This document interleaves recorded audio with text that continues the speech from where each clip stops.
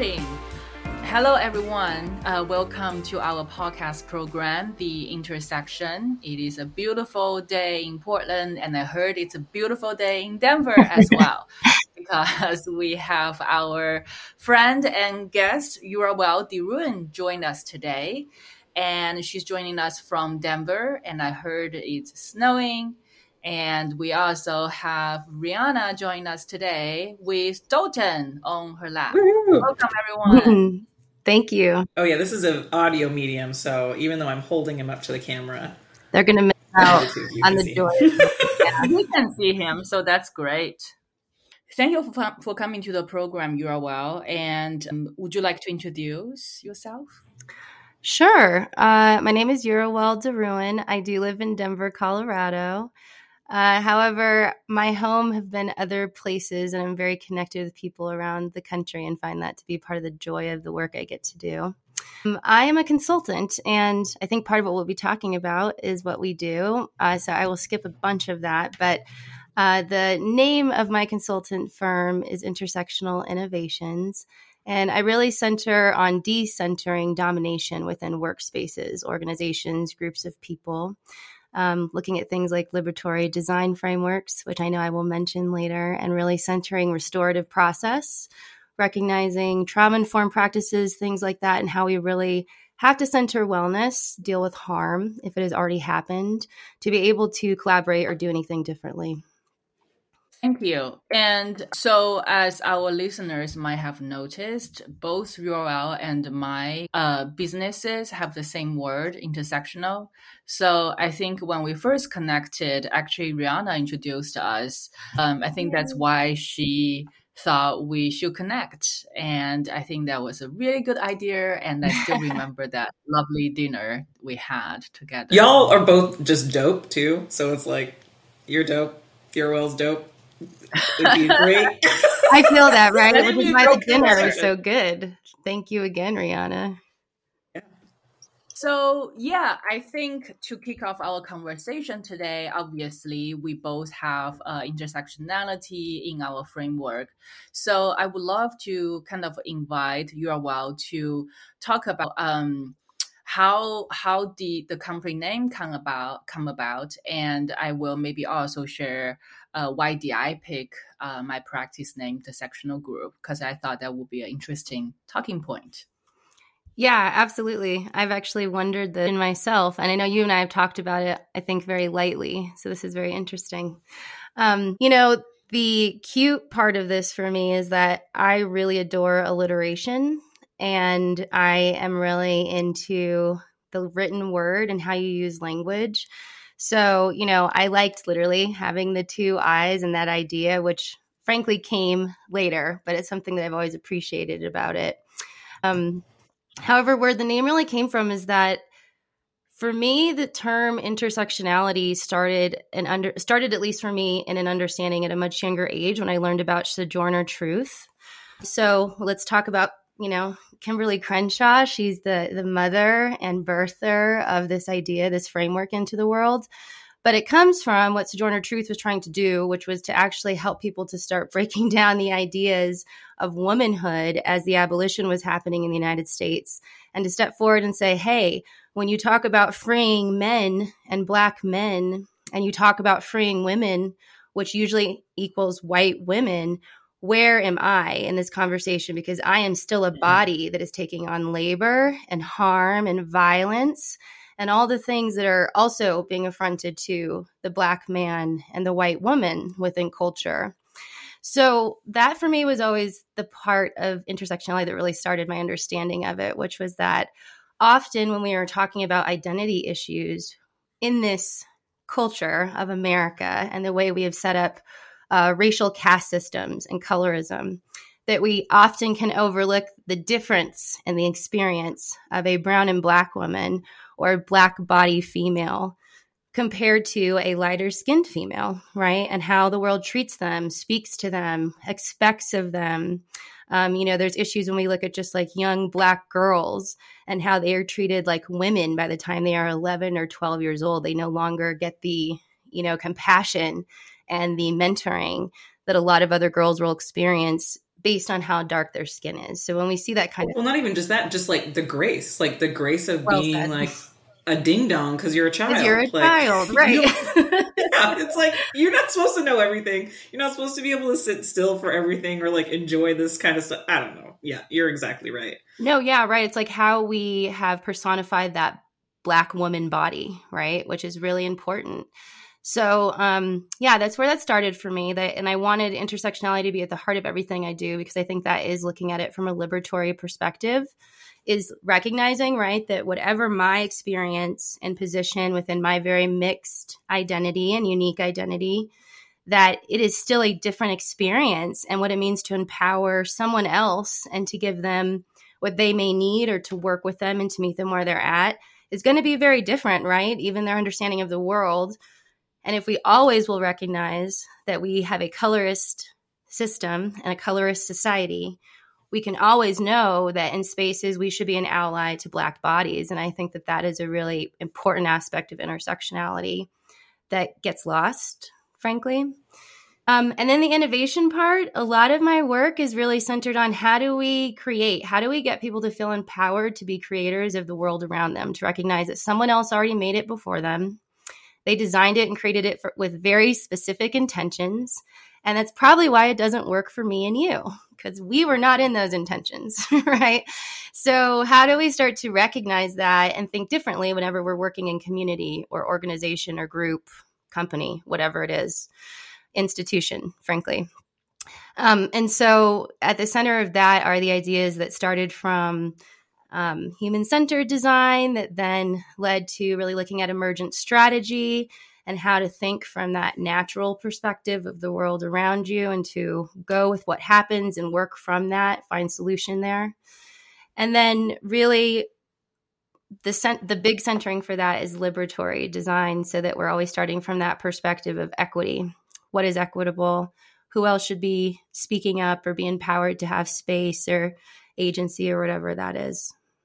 So, liberatory and liberatory design, can you just have a little bit more formal of a definition? Because I think I understand what it is, but this is the first time I'm hearing of it.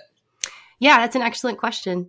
So it was designed by smarter people than me. It's a framework that comes from the Stanford D School and IDOU. They created this together. And so it's also from the National Equity Project. They're really the owners that brought the equity liberatory lens to this. So they co-created this idea of taking human-centered design and shifting one more perspective backwards of where you start, which is to start from a perspective of equity. So to look at what are the questions and contexts of equity within these decisions that you're trying to make or the solutions you're trying to find. So it's an actual framework, again, very similar to like the human-centered design that anyone can learn, apply, and follow. And the point is to work in relationship, in cooperation, in collaboration with others using this process so that when there is a problem, when there's a question to answer, when there's something we need a solution for, whether that is, for instance, equitable pay at work, or it's because a process that we do with our customers is failing, right? We take that same problem through the steps of the liberatory design process, which helps us to start, again, from a very restorative perspective of starting from questions of equity, then trying to see and understand, right, what is happening, why it's happening, collect information and data, and then from there start to work together to find answers that we apply as solutions, eventually coming through that as an iterative process, right? So we find a solution, we apply it, we decide if it's actually working, and we do that process again. That's a really, really cool framework. I think I'm gonna have to look it up and do some research as well. Thank you for sharing, the origin of the name of your business, Intersectional Innovations. I think for me, similarly, I didn't grow up in the US, so I actually learned about the concept of intersectionality much, much later. I think especially around 2020, right? When Black Lives Matter, the movements really expanded largely, and it becomes a national movement. That's when I started to learn about the framework. And as soon as I understood it, because I mean, English is not my first language, but I feel like I have a pretty good understanding of it. So as soon as I understood the word intersection, and then intersectionality becomes kind of a more formal term for this framework, and read about Professor Kimberly Crenshaw's kind of theory and her applications of it, and her talks, on YouTube, etc. I would love to see her in person sometime. I think she's a fabulous speaker. But from that kind of research and study, I just all in a sudden I felt like I can see the root causes much better, because I didn't learn the history of the United States very well when I was a kid. Like, all we learned was 5,000 years of Chinese history. Even that, I didn't do a very good job. Anyway, 5,000 years. That's a lot of years. Yeah. That's a lot of history. That's China's a big country. Give yourself some grace. A lot of dynasties. We did have international history, but it was very like the surface. Mhm. It's like barely scratching the surface. We just saw, all that like colonialism, the settlers, and what happened.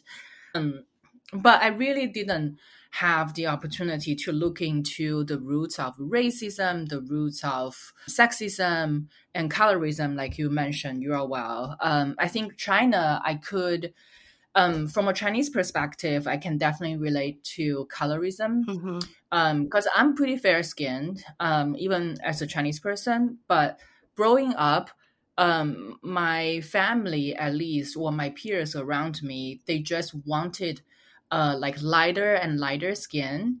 And I definitely know people who are either darker or lighter than me. And there's always this continuous comparison between people, just the way they look.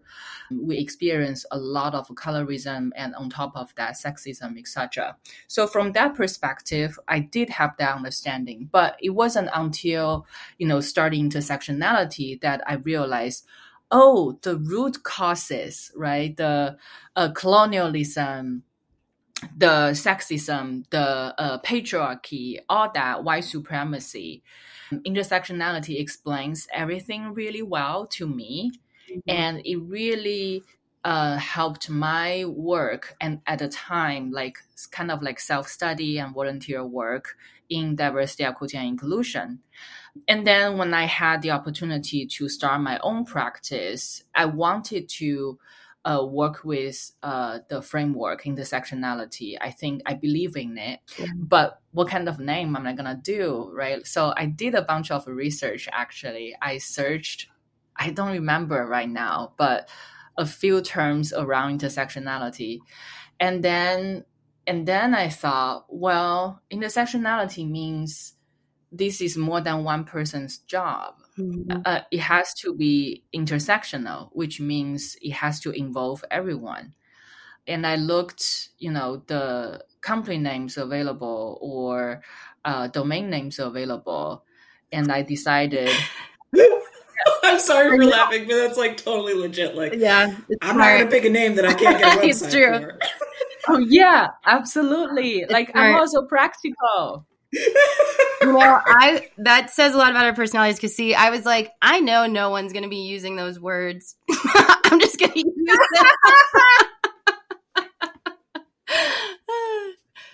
Yeah, no, I mean, your name was probably available. Yeah, totally. Right? Yeah. Right away. But I was like, oh man, but I want to work with people, right? Like, how am I gonna get a name that also shows working with people, and instead of just one person, whatever, and it's boring. So I ended up with Intersectional Group, which also, I don't know if I shared this publicly before. is intersectional group makes me look bigger than I actually am. Yeah. Good point. Because people will be like, you're a group, I like the kind of like company type. So, okay, but still, like, everybody. It's so funny the number of people that they were like, oh yeah, I saw that photo of you and Joe, and I'm like, you know Joe? Like at this event that we were at, it's just like you say like your company's not that big, but you have all of these partners all over the place. Like you're out there, right? Your hands are everywhere. You show up in all these photos. People know who you are. we were talking about when I picked the name. Oh, okay. Now she's a group. Now she's a group. Now it is a group. Exactly. Now maybe we're a small group, but hopefully, by working together and collaborating, we'll become a much, much bigger group, right. and we can just do things together. So I guess, when I picked my name, it really wasn't that deep. But what I believed in is the intersectionality framework. Yeah. And I'm just so glad that, we are connected and we share the same kind of not methodology, but framework. Yeah, values, etc. Yeah, no, you mentioned things I didn't, but I'm totally on the same page with you. I believe that intersectionality teaches you the root causes around domination, versus collaboration and partnership. And so what intersectionality started to teach me very quickly was that collaboration is the way forward, right? Like you have to work with other people, bringing in the varied perspectives and talents and experiences and needs to get to a true solution, because that's the issue is we've been building things homogeneously for very few certain people. So I think that that's actually what's exciting about the work. And that's the intention I've always had too, is like how to work in group and community. That's why I like to work with organizations. But it's also what's been exciting about being able to bring in and meet other professionals like yourself to help answer questions where, my solution is not as good as the solution of like 3 or 4 people that I'm working with to figure it out. And that's something you can model to companies too. You're showing like, hey, having this diverse group of folks share these ideas and work together is just going to bring you a more innovative product. And in the world that we're in today, like innovation is where the money's coming from. Yep. So it's like it's just like, hey, this is what you should be doing anyway to make more money. Yeah, you should be doing it because it's the right thing to do. But if you need that little extra push, like this is what it's going to do for you. No, absolutely. I think especially with how much change we're all dealing with in the world, there's a lot of new questions to answer or to figure out as far as like, what do people need and want? I think it's a question across every industry. So I think you're absolutely right. That's part of the reason I really like the design framework, the Liberatory design framework, because I feel like that's the hump that we kind of get to a lot, or the wall that stops people from continuing on, is that, perhaps they have a really good team of people that like to work together and that have a lot of skill towards accomplishing their outcome, but they have not actually experienced true collaboration, right? The process of design, of going through and finding best solutions to problems, which always starts from a qualitative perspective of like asking people what's happening. So it's something we have to learn, right? And I agree. I think that's what this work is to bring that process and to help people engage in it and experience it, which makes you learn it faster than having someone else talk to you about it in a book. You have to experience it, right? So if we can get more people in a room experiencing that together, they can go back and do that with their family and their teenagers and their classrooms and their colleagues, right? And like change the way they're showing up and getting answers to questions. You mentioned earlier, when you intersectionality and use the framework to understand or interpret identity issues in the United States, you mentioned womanhood in the U.S., particularly, non-white womanhood in the U.S. So I'm curious to maybe learn more about your thoughts on that, maybe expand on womanhood in the US, and maybe connect it with we've been talking about intersectional feminism a lot these days, and it's very, very relevant to our social movements now. So I'm curious to see, your thoughts on just womanhood in the US. Yeah.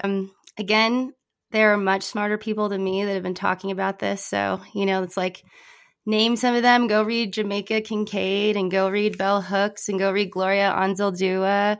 Like, you need to go sit with these people because they've been talking about this. Some of them before I was born, But I think that this framework centers in this issue of domination. And so I studied ethnic women's feminism in graduate school, and I've always considered these ideas from like a legal, cultural perspective of what is power, how is society created, why does it function in the way that it does.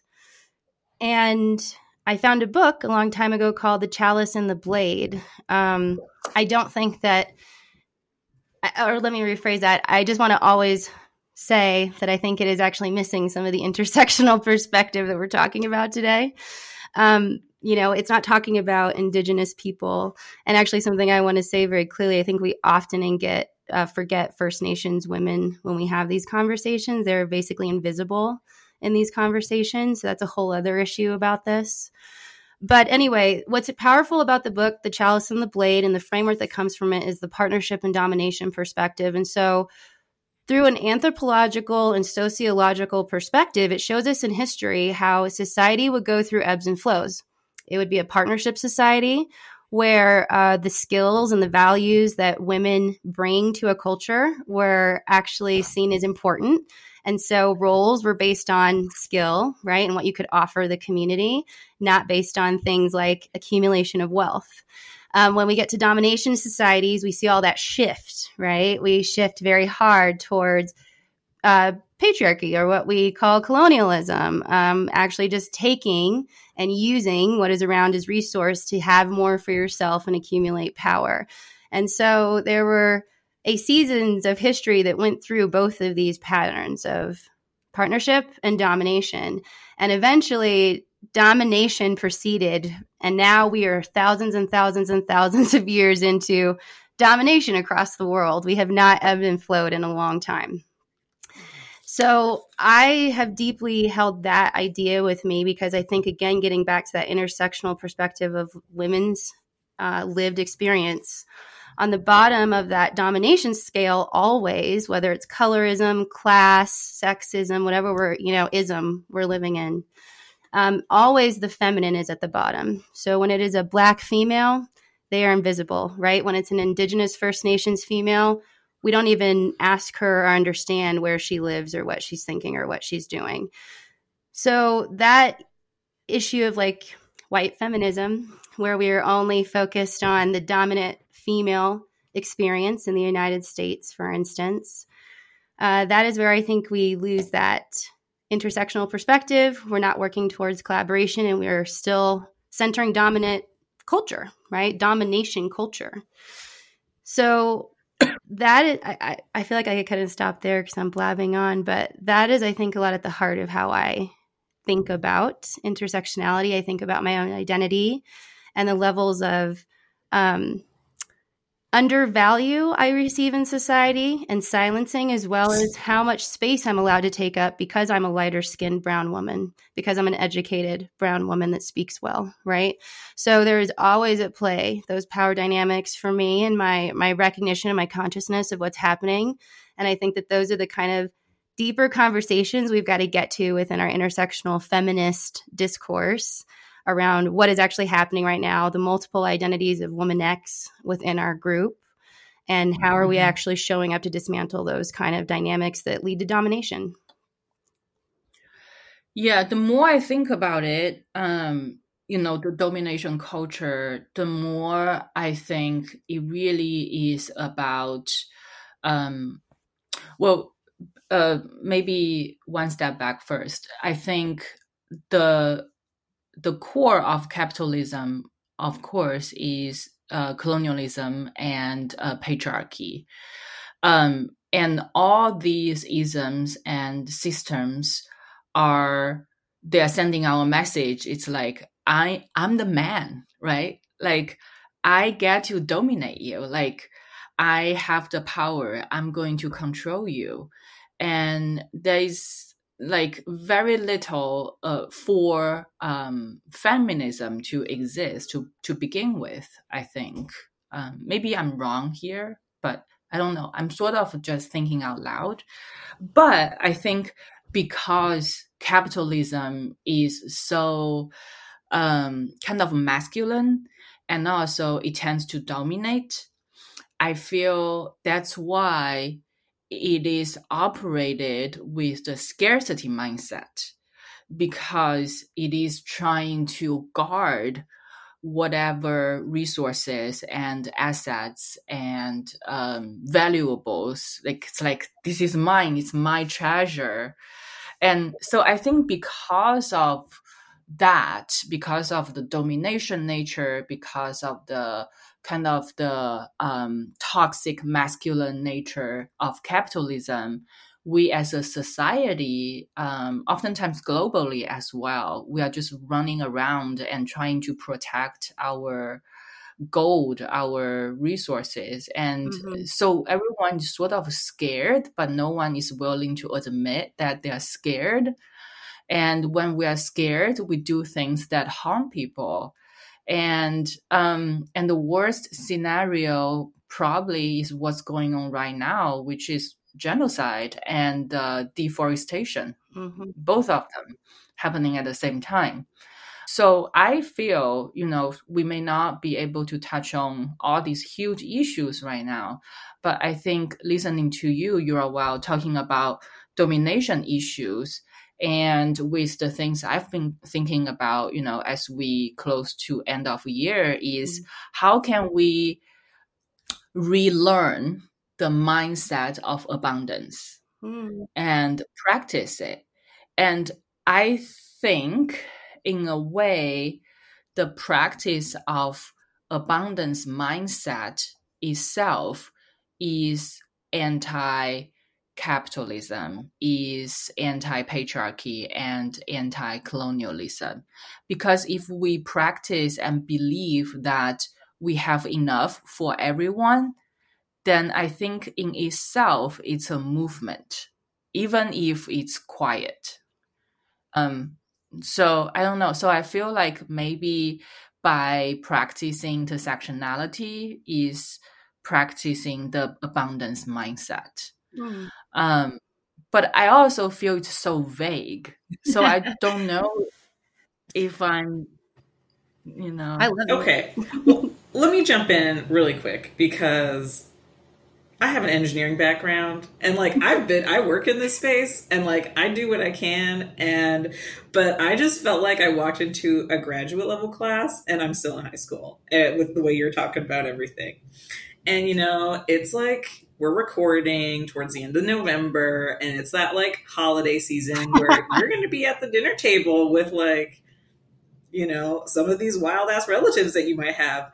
So how do you take like the kind of stuff that you're talking about and like bring it down so that it's at a more accessible level, for folks who are having that feeling, and like, because what you're talking about and how you show up in the world and how intersectionality can explain all that. People feel that, and when you learn about it, all of a sudden it's putting language to that feeling that you have. Yeah. So how do you help folks see that and have that language, in these settings where folks just don't have that level of understanding? Well, I really appreciate what you were talking about with the abundance mindset. And my brain kind of obviously is different than Rihanna, but kind of jumped to what you're talking about is like, what's the application? Like how do you apply that? Like, no, that's how my brain went there. Like, how do I use this? No, because you're like, how do you? But I think that's what you're saying to us in a different way that my brain said, right? Because my brain said, how do we apply that? And you said, yeah, what does this mean when I sit down at the dinner table? It's like a very good question. actually, something I want to share to answer part of this question, I think it just centers in community. Like, I think it's about us building community. Like, actionable intersectionality is living in community, which is actually the hardest thing to do, right? Because community does not mean Republican or Democrat. Community does not mean white or black or female or male, right? Like, it actually means like the family you choose, the family you're in, the people you live around, whether or not you agree on anything, what is community? The other day I was coming out of a boba shop, one of my favorite places to be. And, a quintessential Coloradan, Caucasian, tall, white dude got out of his large truck and started to walk to the boba shop. So I held the door open for him. And I got the most grateful response from him. It actually was a little surprising and I appreciated it. But he just had a huge grin on his face. Like no one had opened the door for him probably in a really long time. And was just said, thank you so much. Happy Thanksgiving. Because this is Wednesday before Thanksgiving. And, it reminded me that there's probably 100 things that guy and I don't agree on, I'm not a big truck fan. We could just start there. I bet he loves his truck. But, we had a beautiful moment because we were part of a community. And I think that thinking about that and how to engage in your community, sometimes the community you don't agree with, I have a lot of family that we don't agree on politics. We do not vote for the same people. We have very different thoughts about military and war and things like that. We do agree on respecting and taking care of our veterans, stuff like that. But there's difference there. But the real heart of all this work is that proactive, longitudinal thinking about the next generation. And so in that, how do we build community now? And so I think part of it is centering what kind of relationships do you want with people? And if you don't want to be in relationship with them, there's different actions and intentions to set, right? There's some boundaries and different steps to take. But if you want to be in relationship with them, to consider how do you actually build trust and continue to build positive relationships, centering that space, frankly, but then also being prepared and thoughtful about the conversations that you might have. And so how do you have those again from that space of wanting a positive relationship with them, right? Because if I want a positive relationship with you, I'm going to watch my words. I'm probably not going to yell at you, right? I'm probably not going to threaten you. There's going to be a lot of things that are come out differently from me if my intention is what I want is to be in relationship with you.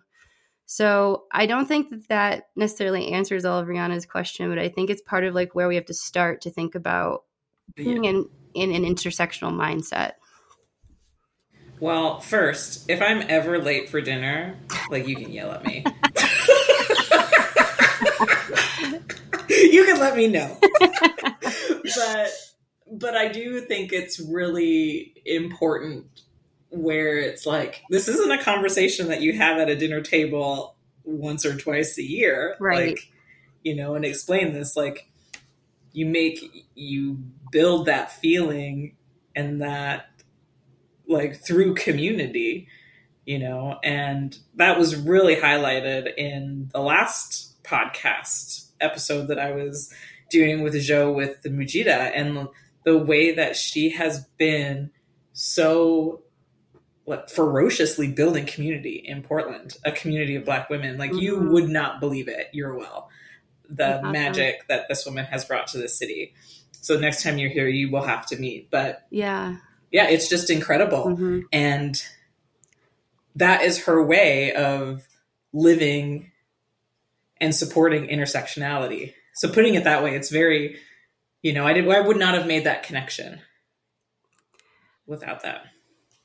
I feel the interesting thing about intersectionality is many people are already doing it, but they just don't say it's intersectionality. Yeah. And I think people with intersectional identities tend to practice it and understand it, even if they had never heard the term.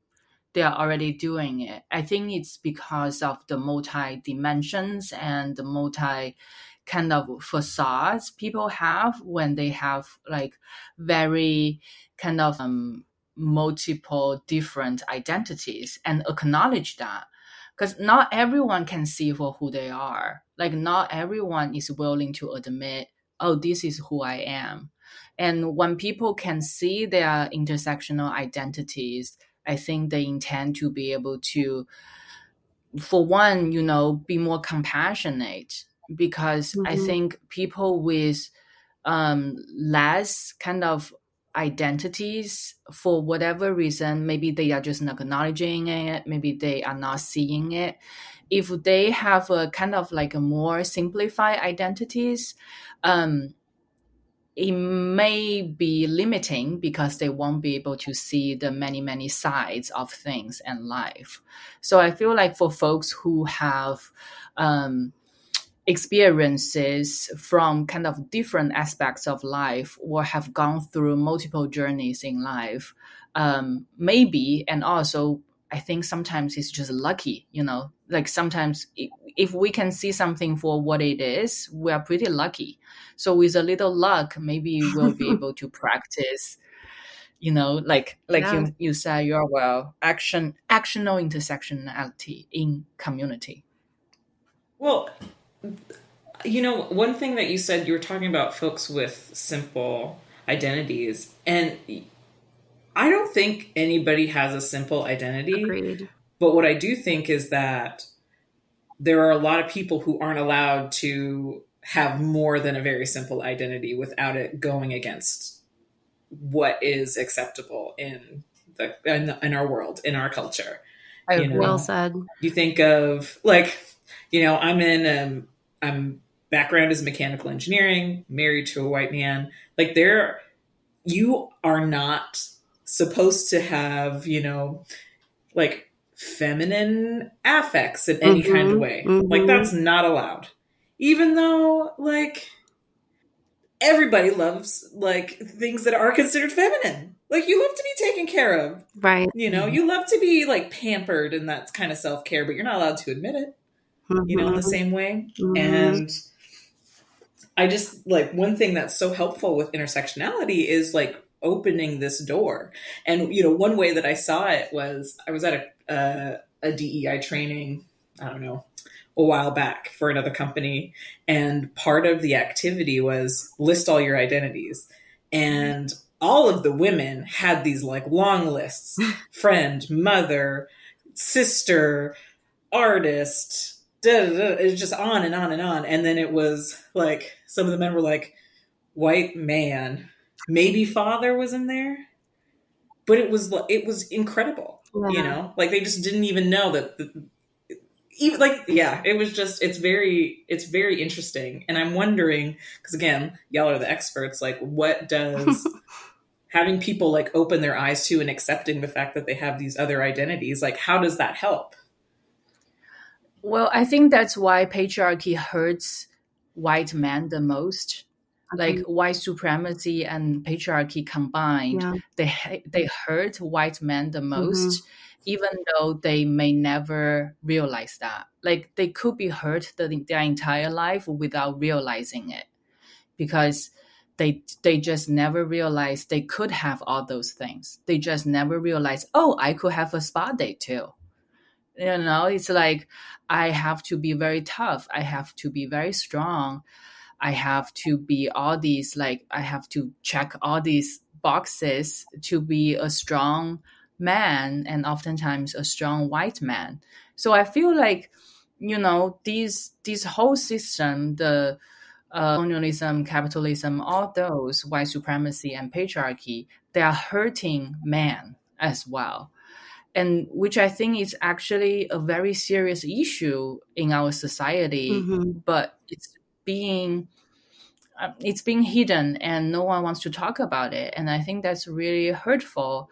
And I think another kind of practical way maybe to practice intersectionality is to prioritize health and wellness, so that people can take care of themselves. I think you mentioned that at the beginning of the conversation is wellness. Like how can we make it accessible? How can we make it something that everyone is not afraid of talking about, like mental health, right? Like I gonna take a mental well-being day. I can't deal with this right now, so I'm just gonna go take care of myself.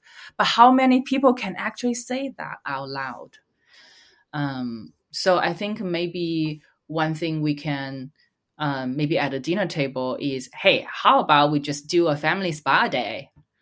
And I don't know, everyone, let's just go get a pedicure. I love you, Joe, but I will disagree with patriarchy hurting white men the most. Well, it doesn't hurt them the most. Maybe, yeah, it definitely hurts them. Oh, absolutely. That's the thing. And that's the thing. It's like, you are like, man, the more you prescribe to this, the more you're signing up for that hurt and that sadness and that pain. Right. Yeah, I would agree. I wouldn't say the most, but I would definitely say it hurts them. I think it hurts all men and women and everyone. And I think what it keeps you from is self-actualization. If you are not your whole self, you are not a happy person. You are not a well person, right? That is what wellness is supposed to get you to.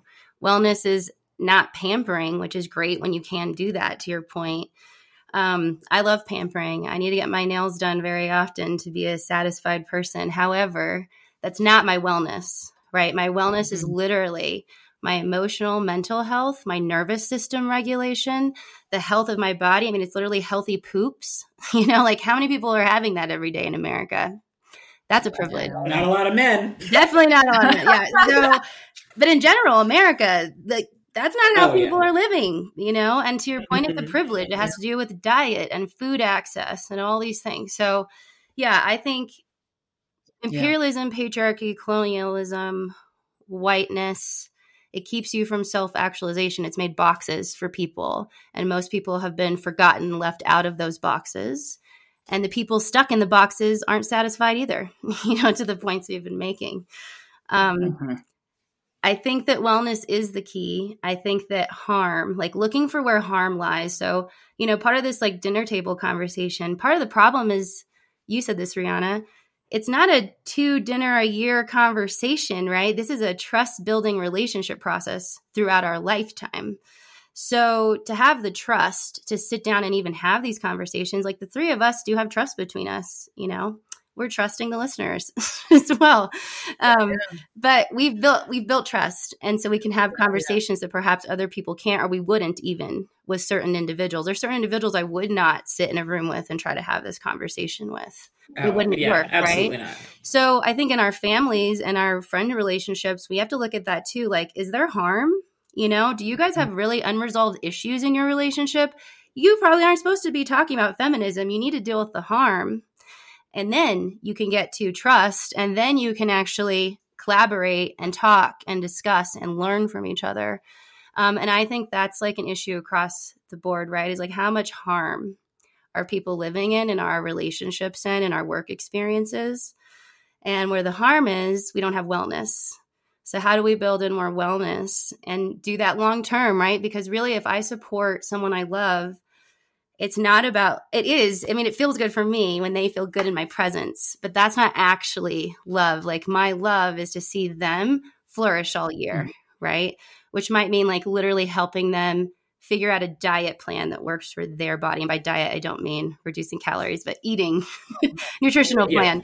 It's like, your lactose intolerance. Exactly. Stop eating that dairy, that's Rihanna. love, right? And that's wellness. Exactly. Like stop eating cheese and ice cream every day. Yeah, exactly.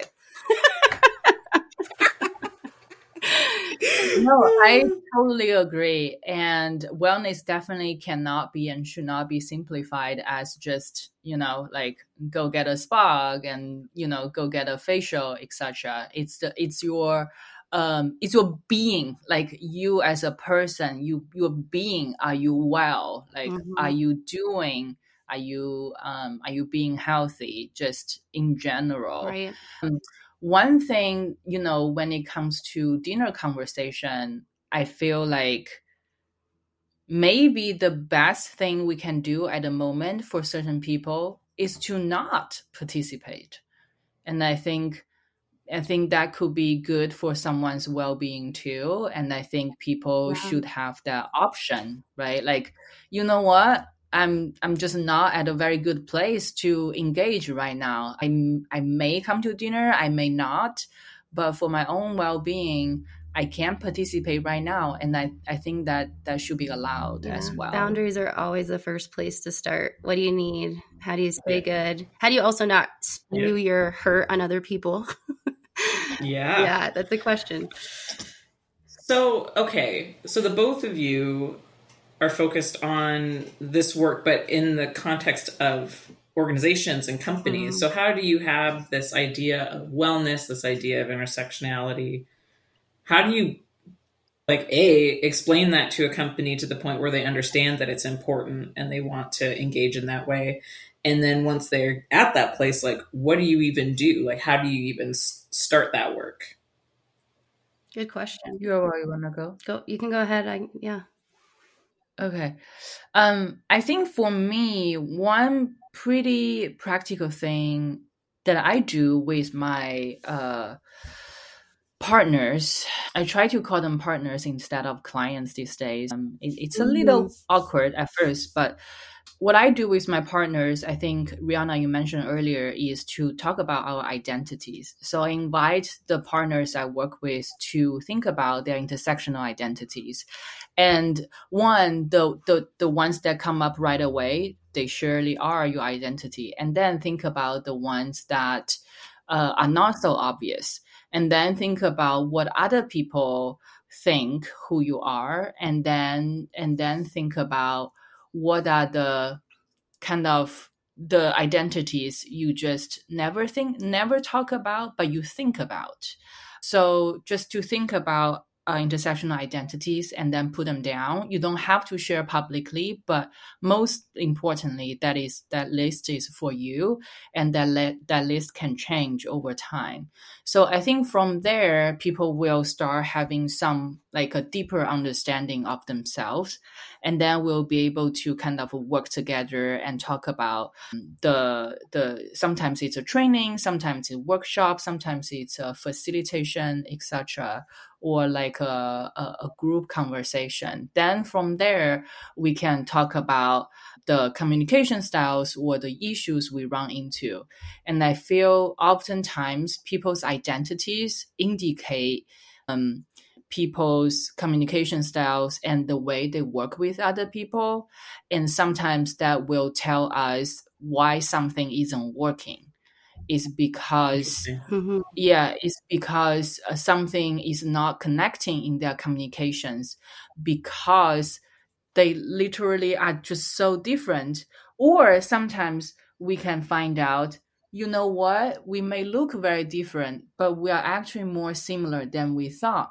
So from those points, you're like, oh, you like that too? Yeah, me too. Then you can start, going back to the relationship thing. Then you can go back to building trust and building meaningful relationships, because you realize how different and similar people are at the same time.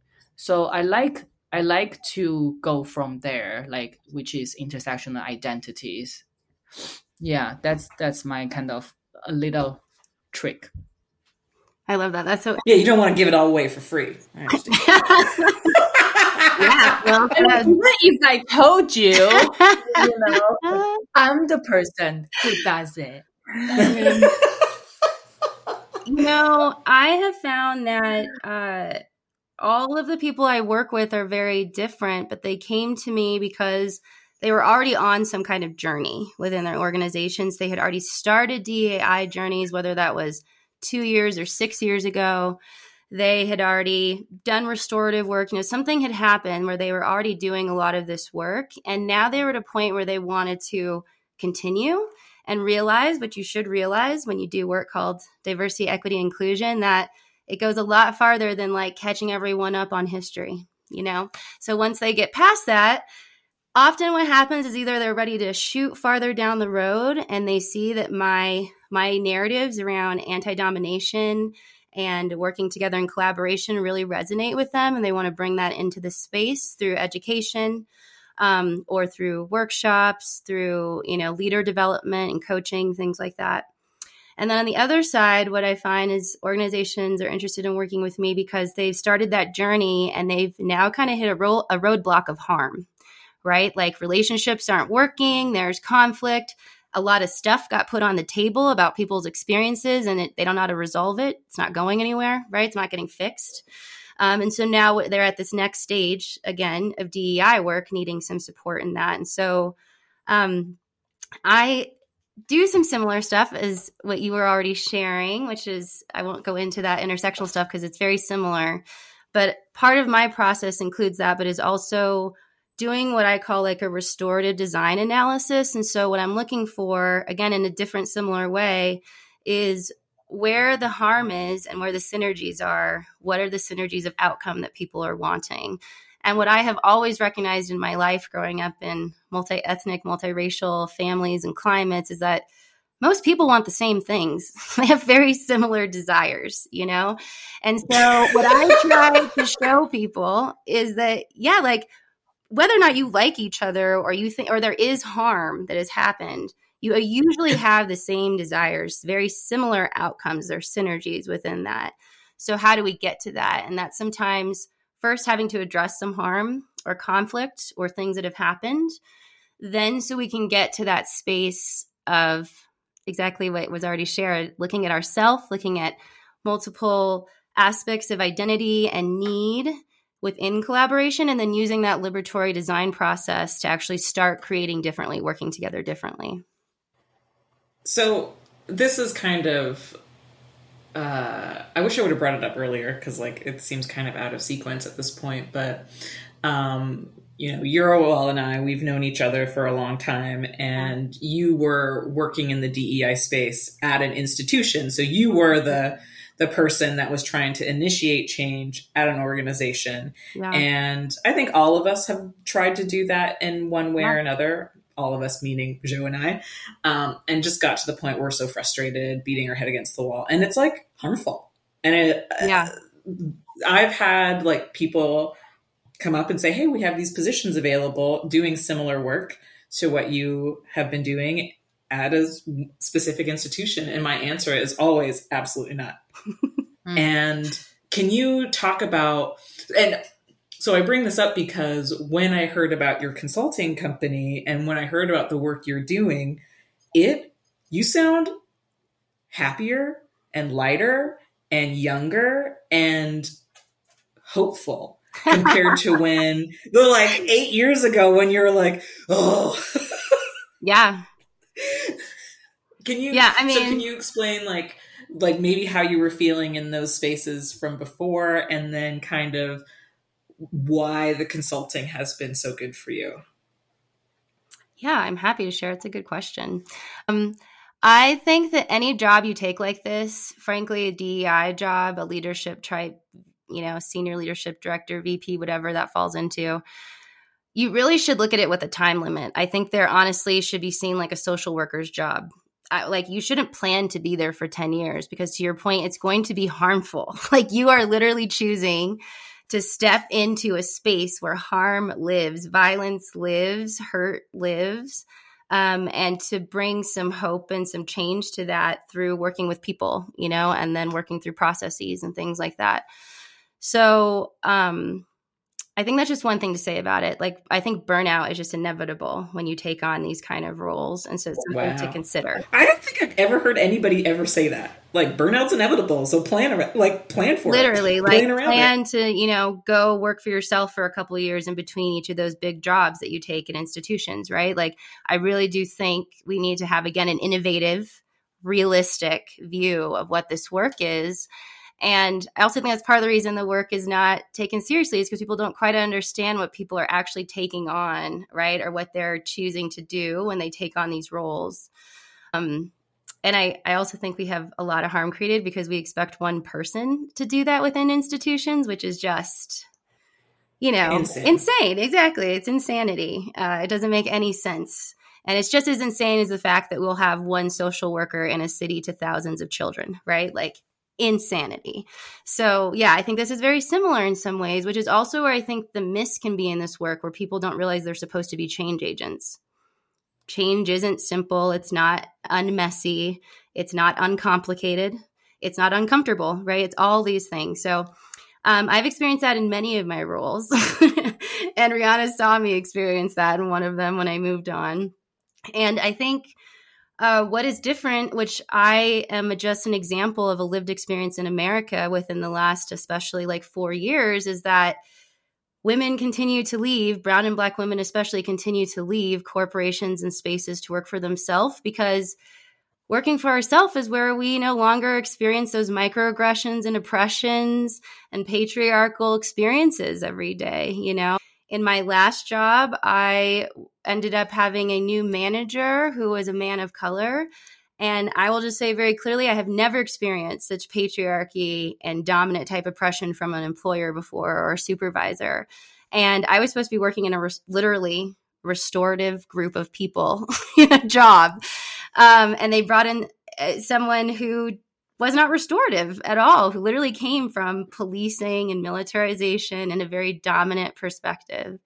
So when you don't have to deal with those microaggressions and that power dynamic of someone trying to be over you all the time and kind of step on your back and push down your head and silence you a little more, you can live in more joy, right? That's like freedom and liberation in and of itself. So I definitely experience that on a daily basis. I have more control about even the times of day that I work. You know, I have always been a night person. I've had insomnia since I was probably like 10 years old, which I need to rephrase that. I have really healed my insomnia, so I sleep now. But I'm definitely a night person. My brain is awake and more creative and interested in the night. And I can control now like what that means for me. That can mean I don't start anything the next day till 1:00 and I work all afternoon, right? Because that's when it's better for me. I can have space to also have a uterus. Uteruses run the female brain and hormone system.